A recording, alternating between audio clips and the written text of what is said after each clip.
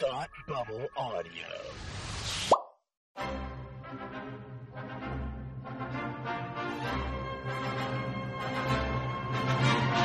Look, up in the sky. You will never find the more wretched hive of scum and villainy. Welcome to Beer with Geeks with Tim and Frank. Who are you? I'm Batman. I am Iron Man. Your friendly neighborhood Spider-Man. Hi, Christopher. I'm Nero. My name is Inigo Montoya. You're a wizard, Harry. A couple of guys with a couple of beers and a whole lot of pop culture nostalgia. Make it so, number one. Ladies and gentlemen, the Beatles. Named the dog Indiana. Life Finds a way. I am serious. And don't call me Shirley. Now sit back and crack open a cold one, because it's time for Beer with Geeks. It comes in paints. Shaken, not stirred. Great Scott! I was way off. I knew it started with an S, though.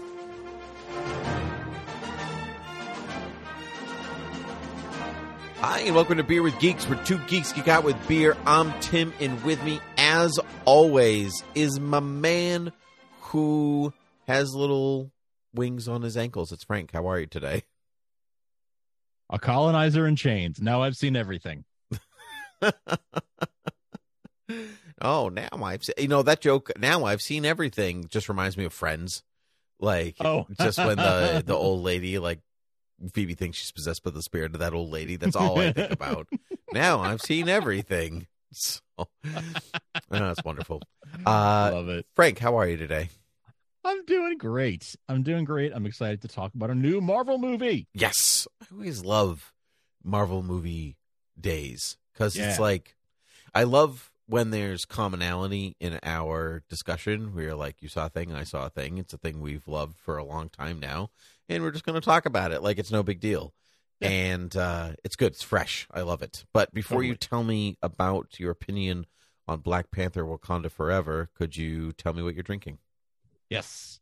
I am drinking a Sam Adams cherry wheat. The Tylenol of beer. I love it, though. Yeah, no, it's good. It's good. the cherry Coke of beer. Oh, that's better. That's much better. Yeah. It's so good. It's so like, cherry and like in such a good way. Like I truly think of like children's Tylenol, like syrup. I guess, but yeah. but children's Tylenol tastes terrible. Like it tastes like cherry, yeah, but like medicine. Like sure, this is good, but adult medicine. No, like it's brewed with Michigan cherries. Yeah, I don't know. I love it. I really enjoy it. It's very Thanksgiving to me because it's always around this time of year. Do you have cherry pie on Thanksgiving? Is that a thing? I don't think we do. But I don't know. I guess like cherry, cranberry, like it all sort of just like goes together for me. They're obviously not the same thing, but cranberry beer would be good.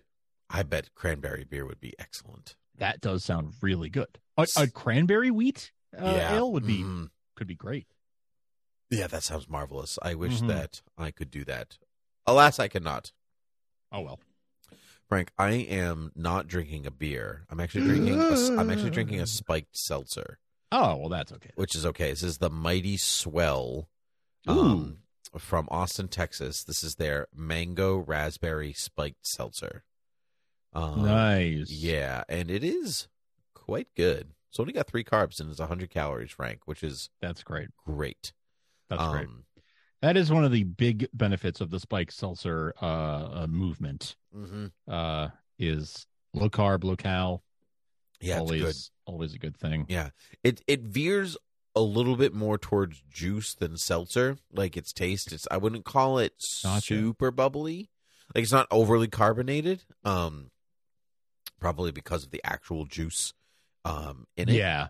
Kind of dilutes all of that because it's pure carbonated water, alcohol, natural white grape juice from concentrate, citric acid, natural flavors, potassium citrate. So it's juice, not essence. Correct. Scare quotes. Yeah, right. Okay. Yeah, not like actual seltzer, which is like we added a smell and we trick you into thinking it's a taste. Right. Yeah. Right. This was in the same room as a mango once. Yes, exactly. Yeah. Yeah, but it's very good. I like it. I've never had it before. This is totally new for me. I've never had a Mighty Swell, but some were bequeathed to me, I guess is the good way to say it. And so I'm reaping the benefits of said, enjoyment. So I'm happy. It sounds great. Yeah, I'm not familiar with Mighty Swell, but I'll have to keep an eye open for that. Yeah, would I have a few different flavors in my fridge, so more might be making appearance on later shows. Oh, exciting! Time will tell. Mm-hmm. All right, time will tell. A teaser, indeed. Frank, let us discuss Black Panther: Wakanda Forever. We'll do our non-spoiler review and then move into spoilers.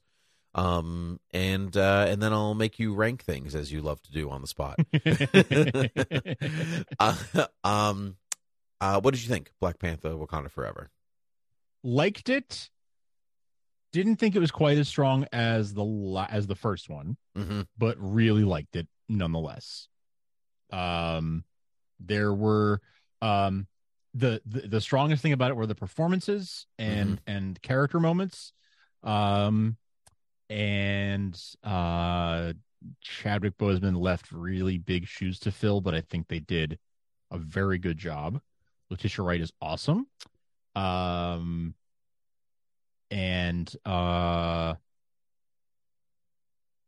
were a lot of things. There were a lot of things to like about this movie, but we'll Angela Bassett was also really, really awesome. Yeah, she was, I think, my favorite part of the movie. I think she was I think so too. I think so. I would agree.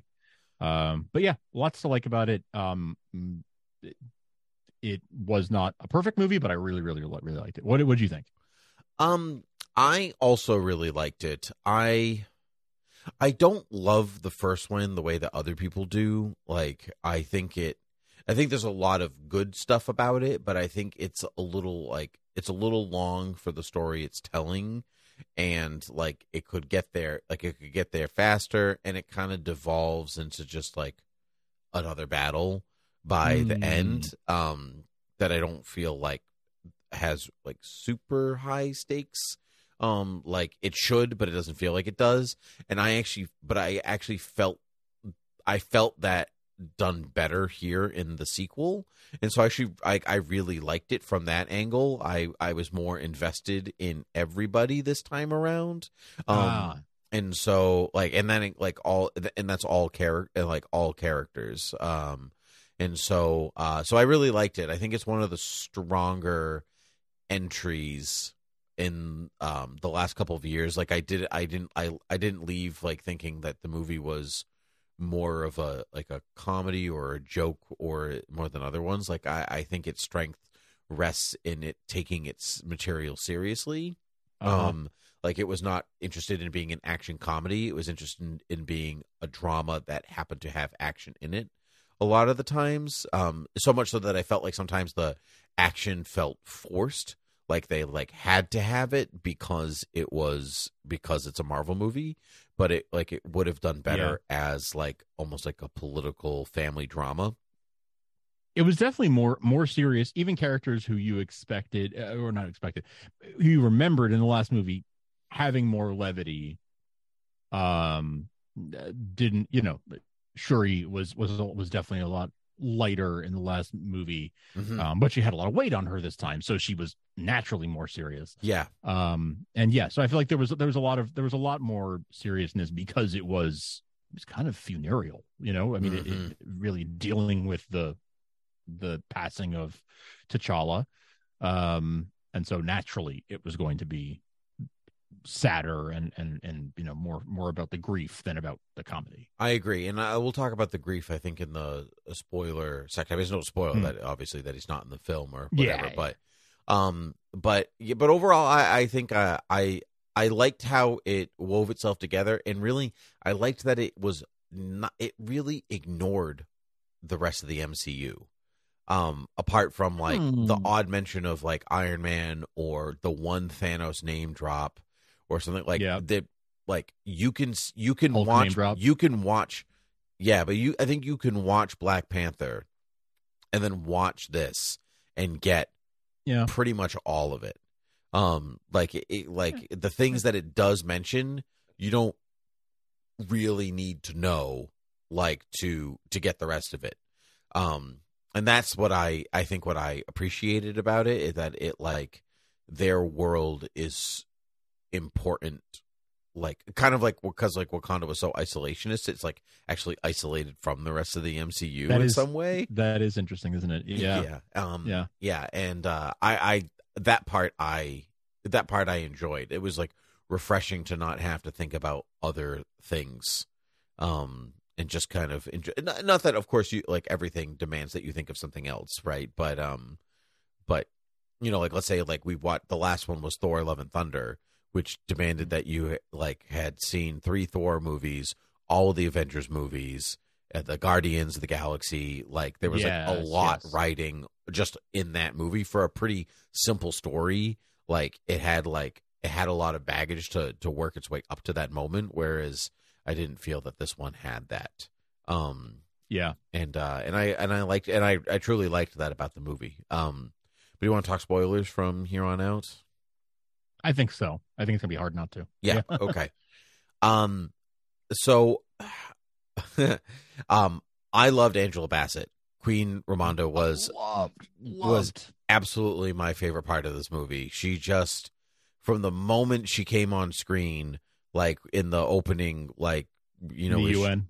Actually, I was thinking like Shuri's, you know, Shuri trying to figure out, you know, T'Challa's illness in a fury, but then like, but really the UN, and I was like, yes, all her, please, all the time, yes. Like, and that's that I felt deeply, because the whole movie is about how everyone handles the grief of T'Challa differently. You know, Queen Ramonda, his mother, you know, his sister Shuri, his wife. Are they married? Nakia? I'm not sure. I don't think they are. I don't think they're married, but it was hard to tell. You know, even M'Baku, you know, like, you know, how they all handle his passing. Hers felt the most authentic to me. And that was very important to me, like as somebody who has lost a sibling, you know, tragically, and like all these different things. Like I was watching with a pretty critical eye. Sure. And so like, and obviously at the end of it's a Marvel movie, you know, so like, of course, but you know, but understand. Yeah, no, I understand. You know, yeah. And just like, obviously it's not, you know, I'm not watching, you know, I don't know, The Father or something like that, where you're like, you know, like watching real human grief. Like, you know, you're watching comic book grief in some, you know, heightened versions of these things. But I found her in my own history to be the most authentic, like as you could get in this type of movie. And I think that really informed her performance really well. Like the things that she said, the way that she acted, and not just like acted in like the decisions that Angela Bassett made, but like the decisions the character made and why she made them, that all seemed good to me. So she was definitely my favorite. She was definitely my favorite part. And Namor, I think. Interesting. Yeah. Yeah. Just to say Angela Bassett for just a second. That monologue she gives where she talks about like, I've given up everything. Mm-hmm. That I thought was the most powerful acting in the entire movie. Yeah, potentially in most of the MCU, like like, quite possibly. Yeah, which I love, but because it's just not, the material doesn't suit itself to that kind of thing. But they, like Ryan Coogler and then by extension Kevin Feige, like really let them breathe in this movie. I felt like there's a lot of time. Like as a child, this movie is boring. Like, you know what I mean? Like, when are they gonna do stuff? And as an adult, this is some of the most riveting material, just from like, we've talked about, like the best superhero stuff is them sitting around a table talking. And that's what I think because that's the majority of this movie, them sitting around a table talking. And I dug that. Yeah, it's true.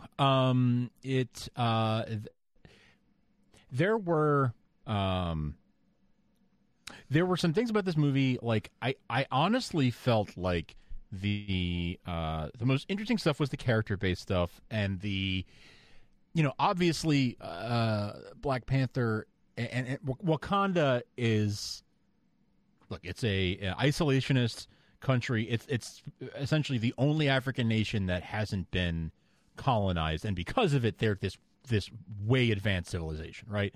And those things are related. They're making a point with that.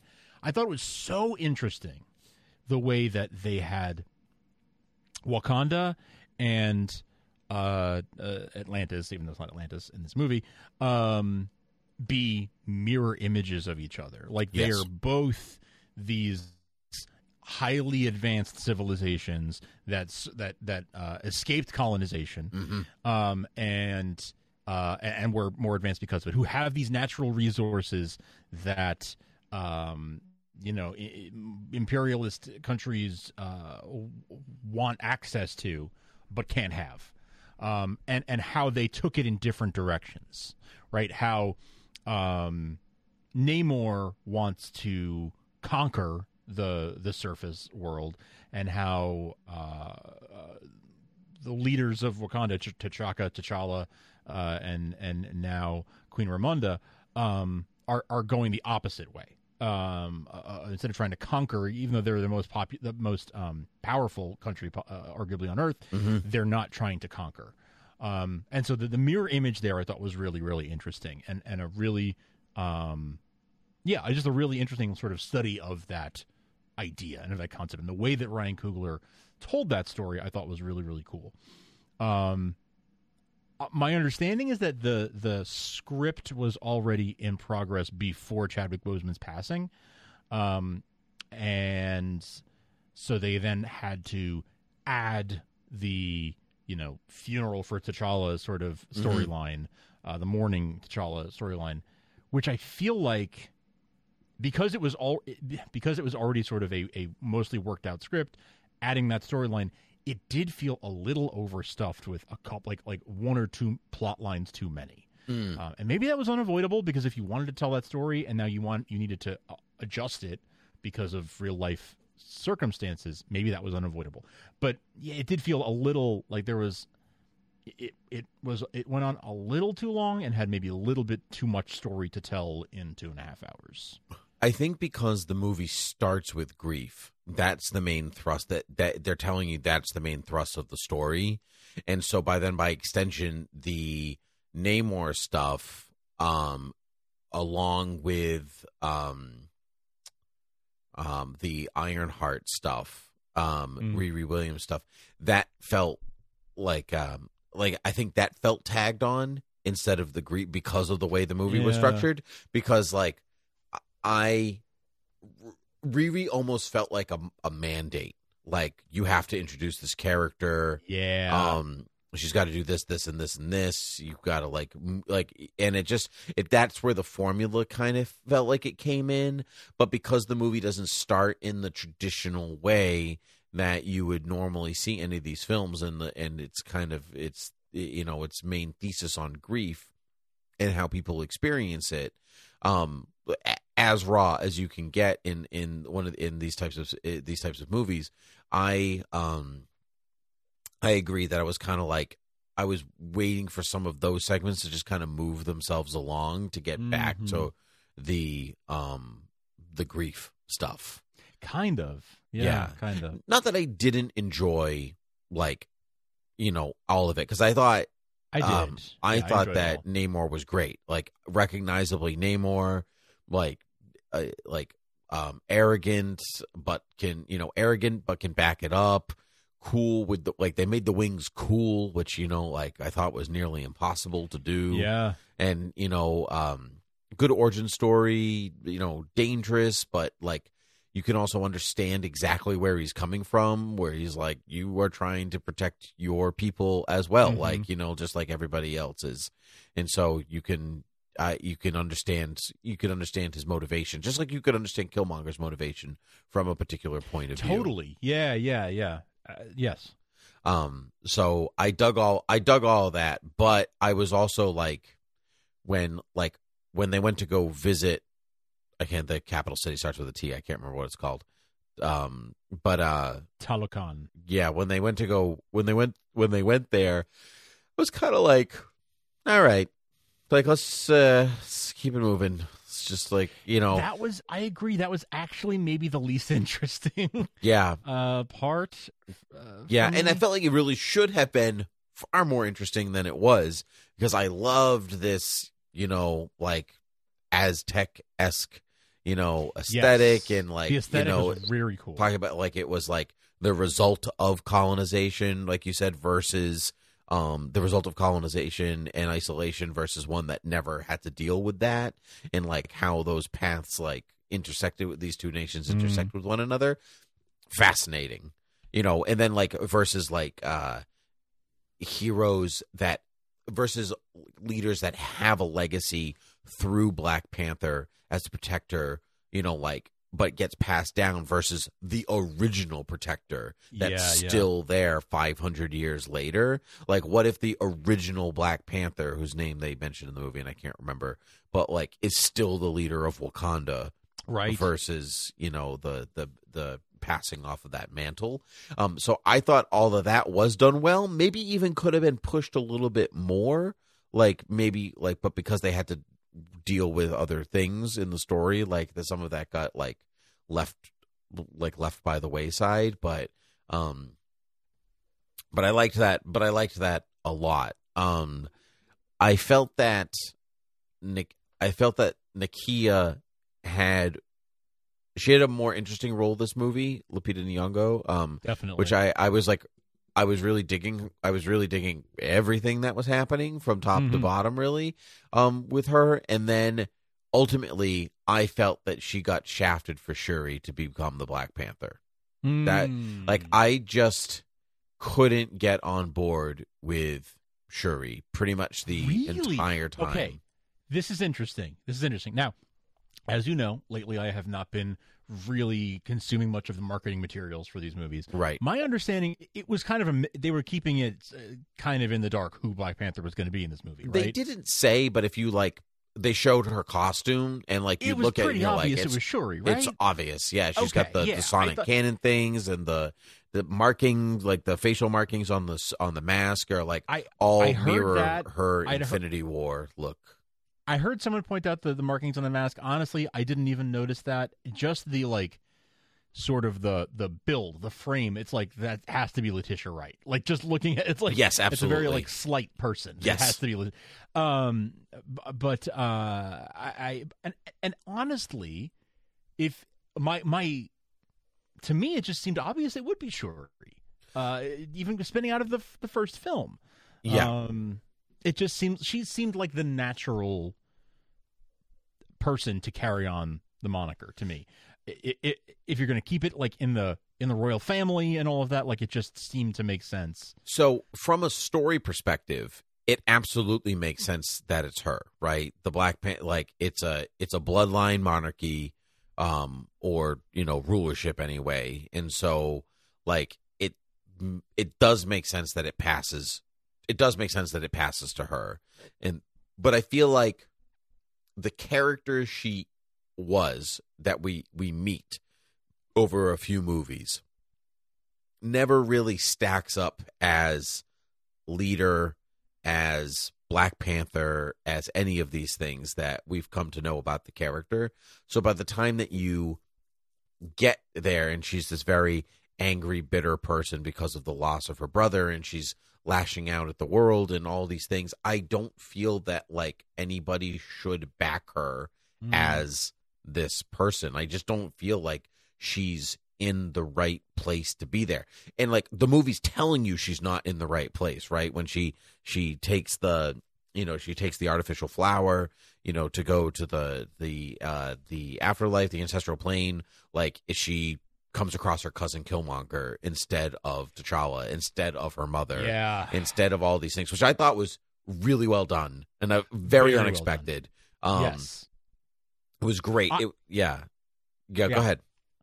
When she was walking up to that chair and there was the couple of seconds of who's going to be in the chair. I think she, if I remember correctly, she thought it was going to be her mom, right? Yeah. But I had the impression, and there was couple of seconds when the suspense is in the air, I was worried that we were going to see a brought back to life digital Chadwick Boseman, which I was not going to be on board with. I didn't think that, just because if they went through the great length to tell a story about his passing, right? It just I don't think any of them would have felt dishonoring him as a person. Totally, it would have to that cast and crew and studio and audio. All of it would have been bad. Yeah. Agreed. It would have been so bad, but it was just that couple of seconds of okay, they're playing that she said mom, but they're playing it like it's going to be someone you don't expect. And oh my god, I hope it's not actually T'Challa. But that was great, and having Killmonger kind of be the devil on her shoulder was such a great use of him.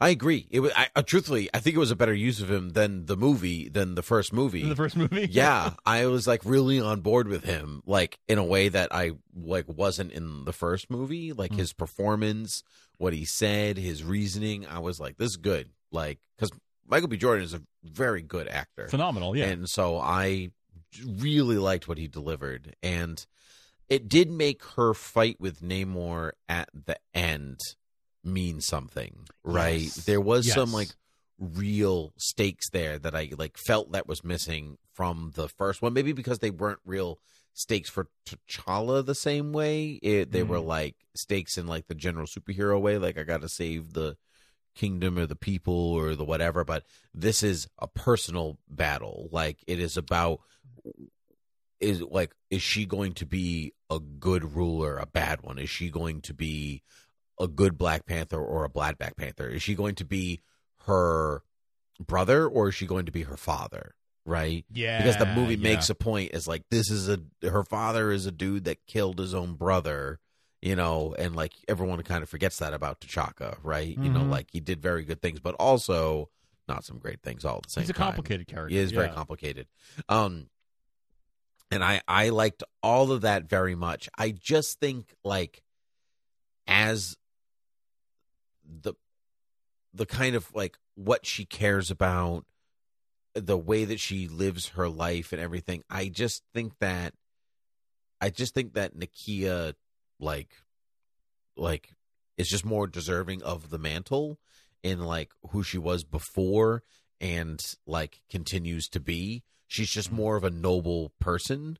And that I think, and but I just I just like, I was like, it's fine. Like I knew it was going to be Shuri. It's Shuri in the comics. Like she was Black Panther in the comics. So like I knew that was the direction they were going. Like you said, it's fine. The movie sets it up pretty obviously. Like you kind of know, like it's not a question of like who's it going to be, because it's more like, is she going to get there? That's the story that they're telling. And yeah, and it's fine. It's whatever. Truthfully, I think the mid-credit scene made me feel better about the decision. I was going to say, yeah, I feel like that's really maybe what you were looking for. And maybe honestly, you know, maybe Shuri being Black Panther was only meant to be a temporary thing, and so they could get to that mid-credit scene and sort of show us where they're heading. Yeah, I mean, it's possible. I mean, that completed Nakia's story for me. I think in a way that it like maybe I was looking for her to become the Black Panther because I was looking for that, and you know, like that connection to T'Challa that I felt like, you know, was absent from her life, but in all through the course of the story. But it turns out that it wasn't absent at all. It was just a secret, you know. And so So I guess I'm okay. I think I'm okay with it, but I just needed that end credit scene to get me there. Yeah, that makes sense. I don't know. I agree with you about the emotional weight of that fight between Shuri and Namor. Completely agree. To the point where I kind of felt like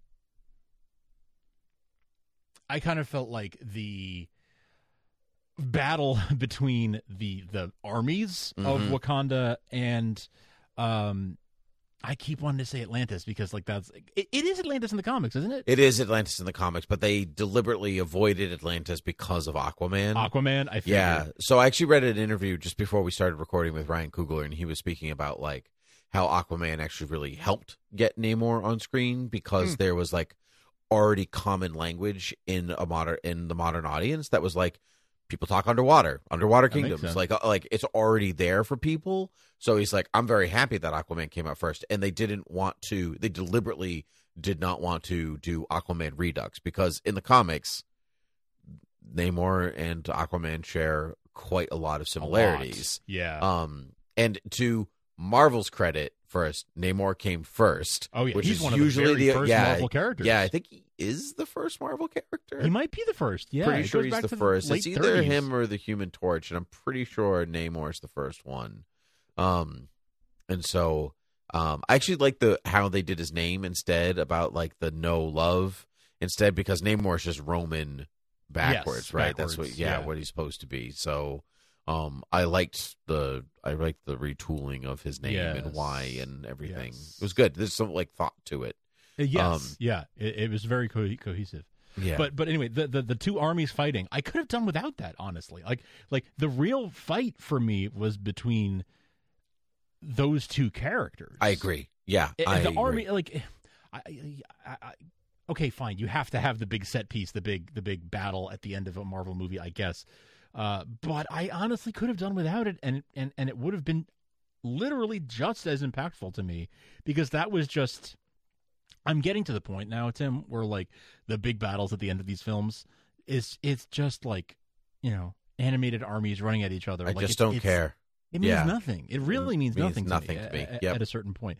But seeing those two characters and the emotional stakes between the two of them, Namor and Shuri, that had way more weight, and I was way more invested in that. And obviously, every time they cut away to, and here's what's happening on the ship, I was sort of like, I don't get back to those two.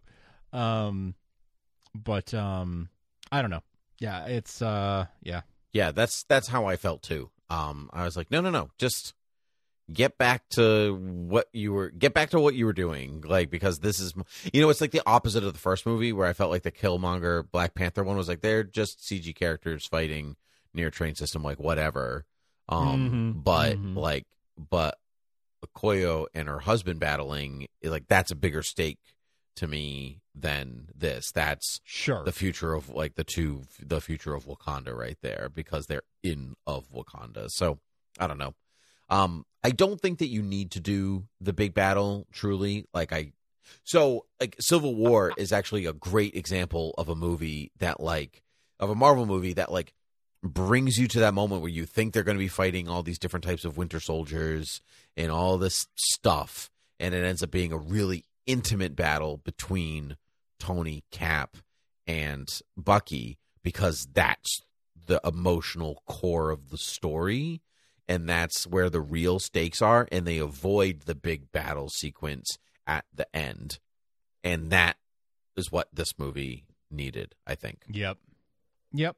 No, I think that makes sense. I think it makes a lot of sense. Speaking of Civil War, yes. Civil War saw the introduction of a character who was about to have their own film, as a sort of a backdoor introduction to this character, so that by the time we saw Spider-Man make his MCU his first MCU film appearance, we were already familiar with him.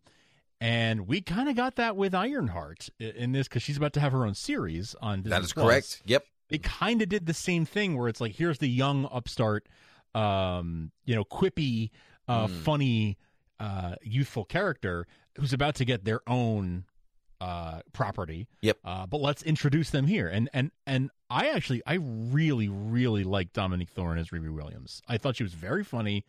I thought she was almost out of place because of the humor, but again, I think it sounds like she was written into this movie before that stuff happened. I mean, she was the catalyst for the whole plot unfolding, right? With the whole, I agree. I think without the grief, she fits in better, but the more traditional Marvel humor doesn't fit with what we were watching. Yeah, that's right. I think this movie was if you without the grief storyline that was added out of necessity. Mm-hmm. This movie is actually much more like it fits the Marvel template sort of much more than any other Phase 4 film really does. I agree. Like, yep. Since Infinity War or since Endgame, we've been sort of exploring different types of Marvel movies a little bit more, and this sort of brought it back to here is what a traditional Marvel movie sort of feels like, and the sort of the template that it follows. The death of Chadwick Boseman obviously necessitated a change to that, but Riri is actually a really, really good representation of like the Peter Parker type character, the humorous character who's like the genius, the inventor, who's quippy and really funny, and was actually integral to the plot of the movie. Yeah, I agree. She wasn't added on, even though it kind of feels like it now. You raised an excellent point. I hadn't really thought about her as that type of character, but and she did a good job. I just like she did.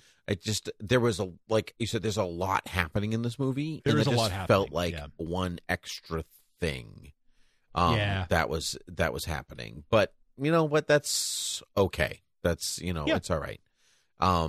Be curious to see what they do with her next, I guess. I feel like her not being able to take the suit home with her means that the show is going to be about her building the Ironheart suit. I would imagine so. Maybe not about that, but that'll be a big part of the show. Will be her building her own suit. I don't think they use the term Ironheart in the movie. No, she makes a little thing, a little heart symbol and she whatever. She made the heart symbol, yeah. But they didn't say Ironheart, right? No, so maybe they did that not. will No. come out of the show. Yeah, interesting. Yeah. Anything else you want to say about Black Panther before we wrap it up? If there's one storyline that I could have done without, and it's not because I don't like the characters involved, but like the Everett Ross CIA storyline felt the most tacked on, the most disposable thing in the movie. I think that what we needed to get out of it, we could have gotten in like a post-credit scene. Truthfully, I understand that. It was definitely the most. That was the biggest connection to the MCU. I think was not him because he's really, Black Panther, Wakanda Central. I mean, he's only been in 3 movies and they've all involved Black Panther in some way. But the Contessa or Wakanda, right? She was the only one. But I like you. Obviously, having seen her in other things, you're like, okay, well, they're working. Like you saw her in Black Panther. You saw her in Falcon and Winter Soldier. Like, obviously, she's anti-Nick Fury, right? Moving in a different direction. Yes. We're moving towards Thunderbolts with her in Thunderbolts in an official government capacity and all this stuff. I don't think you need to know who she is or what she's about besides this movie. Like, it tells you the type of person that she is, like, the new boss, all this stuff. And that's really all you need, like, because of her relationship with Everett or their past relationship. Like, it's enough. And I think I enjoyed it. I enjoyed that stuff because I think I just like them as actors. I like Julia Louis-Dreyfus. Yes, I love them. And both. Martin Freeman. Yeah. So, but yeah, you probably could. I agree. You probably could do without them. But that's the one thing that sort of felt a little out of place, even like more than anything. I think that could have gone. That's one thing. The other thing, I'm noticing a trend now where we have this new young T'Challa. Yeah. Right. When I think back over the last 3-4 years, maybe 3 years, we have like the young kid from Falcon and Winter Soldier. We have Kid Loki. We have Kate Bishop, who's not really a kid, but okay, a young like sort of superhero to be. We even have we have Kamala Khan. We have America Chavez. We have this whole new generation of young future possible superheroes. Yeah, they're all young Avengers. They're all young Avengers, right? Like they're all, so they're really even Wanda's kids. Yeah. Wanda's kids, Love from Love and Thunder. Like Yep. All these kids are popping up, and like in the next 5 to 10 years, like they're all going to be aging into. I mean, some of them are already adults, but like they're going to be aging into. There's the also ability to be heroes. Cassie Lang. There's Scott Lang's daughter, Cassie. Okay, yes, yeah. There's She's growing up, yeah. A couple of characters that are going to be in Agatha Harkness, her show. There are a couple of Young Avengers that I think are confirmed for her show, and yeah, it's just going to keep going and going, which is fine. I mean, like they're a production company; they have to keep tell new stories, and as much as I think they have to exhaust the characters they have before they can say, "Okay, it's X-Men time." I am not criticizing. It's not just an observation. I'm saying I think you're right. They're building up their stable of the next generation. Yeah, really slowly too. I think they're not like. I do wonder if they will recast and age some of them up. Does Cassie's been aged up a couple of times, or because of the the blip? Yeah. Does T'Challa go to the ancestral plane and then come back an adult? What kind of things can they do to speed that along if they want to or need to? Anyway. The MCU is not afraid of its timeline. Like it knows they're aging, so like it's not like comics where they're like it's been 10 years for 80 years. Right. They're like Batman's always 35, right? Yeah. Which is so funny. As a 35-year-old, Batman is definitely not 35. Like 100%. No, way. Batman is 42 or something like that. Like that whole family, the way he acts, responds to things. I'm like, you're not 35. There's no way. But also the way that his body is still in shape, he's 28. Oh my gosh! Right? The fact that he's even like, I'm good for going out at night. What? Yeah, you're not 35. No. Yeah. Definitely doesn't have kids. That's for no sure. kidding. Yeah, Alfred does all the raising. But what I do want to talk about, I to go back to Namor for a second. I was talking to my friend Bobby, and he was saying that he didn't care for Namor because he doesn't have an arc as a character. Like he's just like, and I didn't expect him to because he's the antagonist. Sure. And MCU antagonists generally don't have arcs. I think Loki's like pretty much the exception. Maybe Thanos, depending on like the movie, but even then he's not one note, but like they don't grow as characters. Like they're not meant to do that. But for people who do think that, my argument is that he does grow as a character, right? Because his whole thing is invasion. Like, let's take it over, like, for the protection, whatever. And by the end, he's playing the political game. Instead, he's like, no, they're our allies now. They will come to us, and we will still get what we want. We just have to wait. We waited a long time. We'll wait a little bit more. That's character growth to me.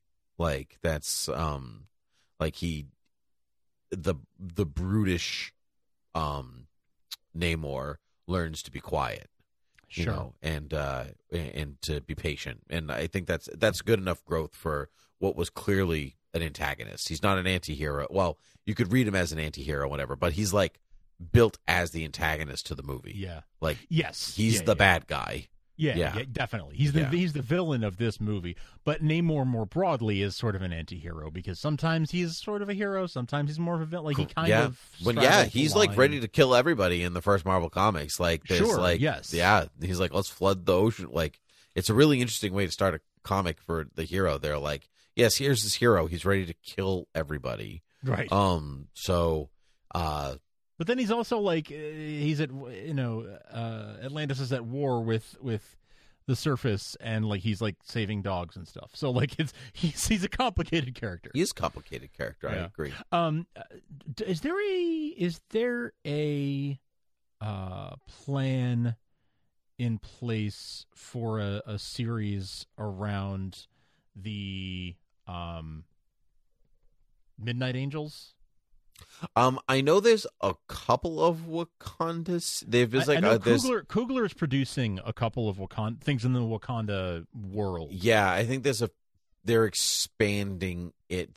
I think I just read that there's like a few shows in the works. Not everything's been announced yet, but they're like angling for a few different things to try a few things to try different things. So I don't know, but like I will watch that.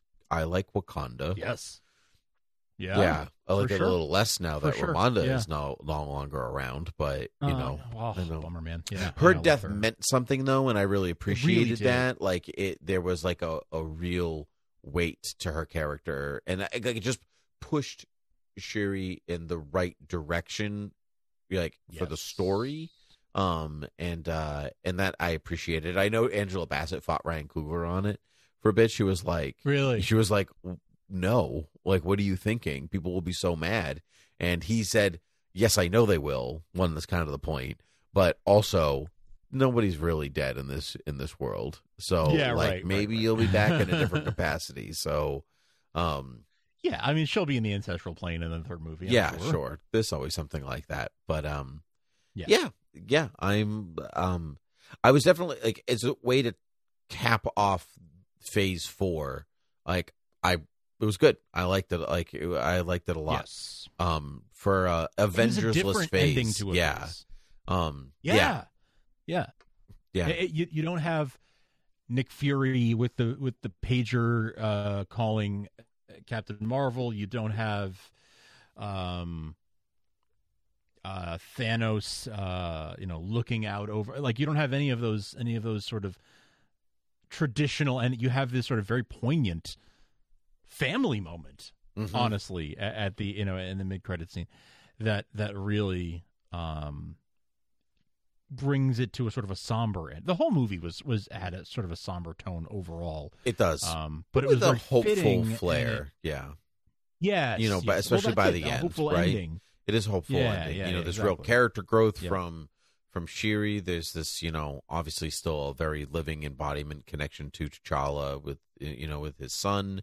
And then it even just in its time of day, right? Time of day, setting, place, like all those things make a huge difference in the movie. And it's a freaking sunrise. You can't get more symbolic than, like, obviously symbolic than like New Dawn, everybody. It's a new dawn. It's a new day. It's a new life. Cue the music. And I'm feeling fine. Right on. Du-dum, du-dum, exactly. Du-dum. Nice. Mm-hmm. Frank, where can the people find us? In Wakanda.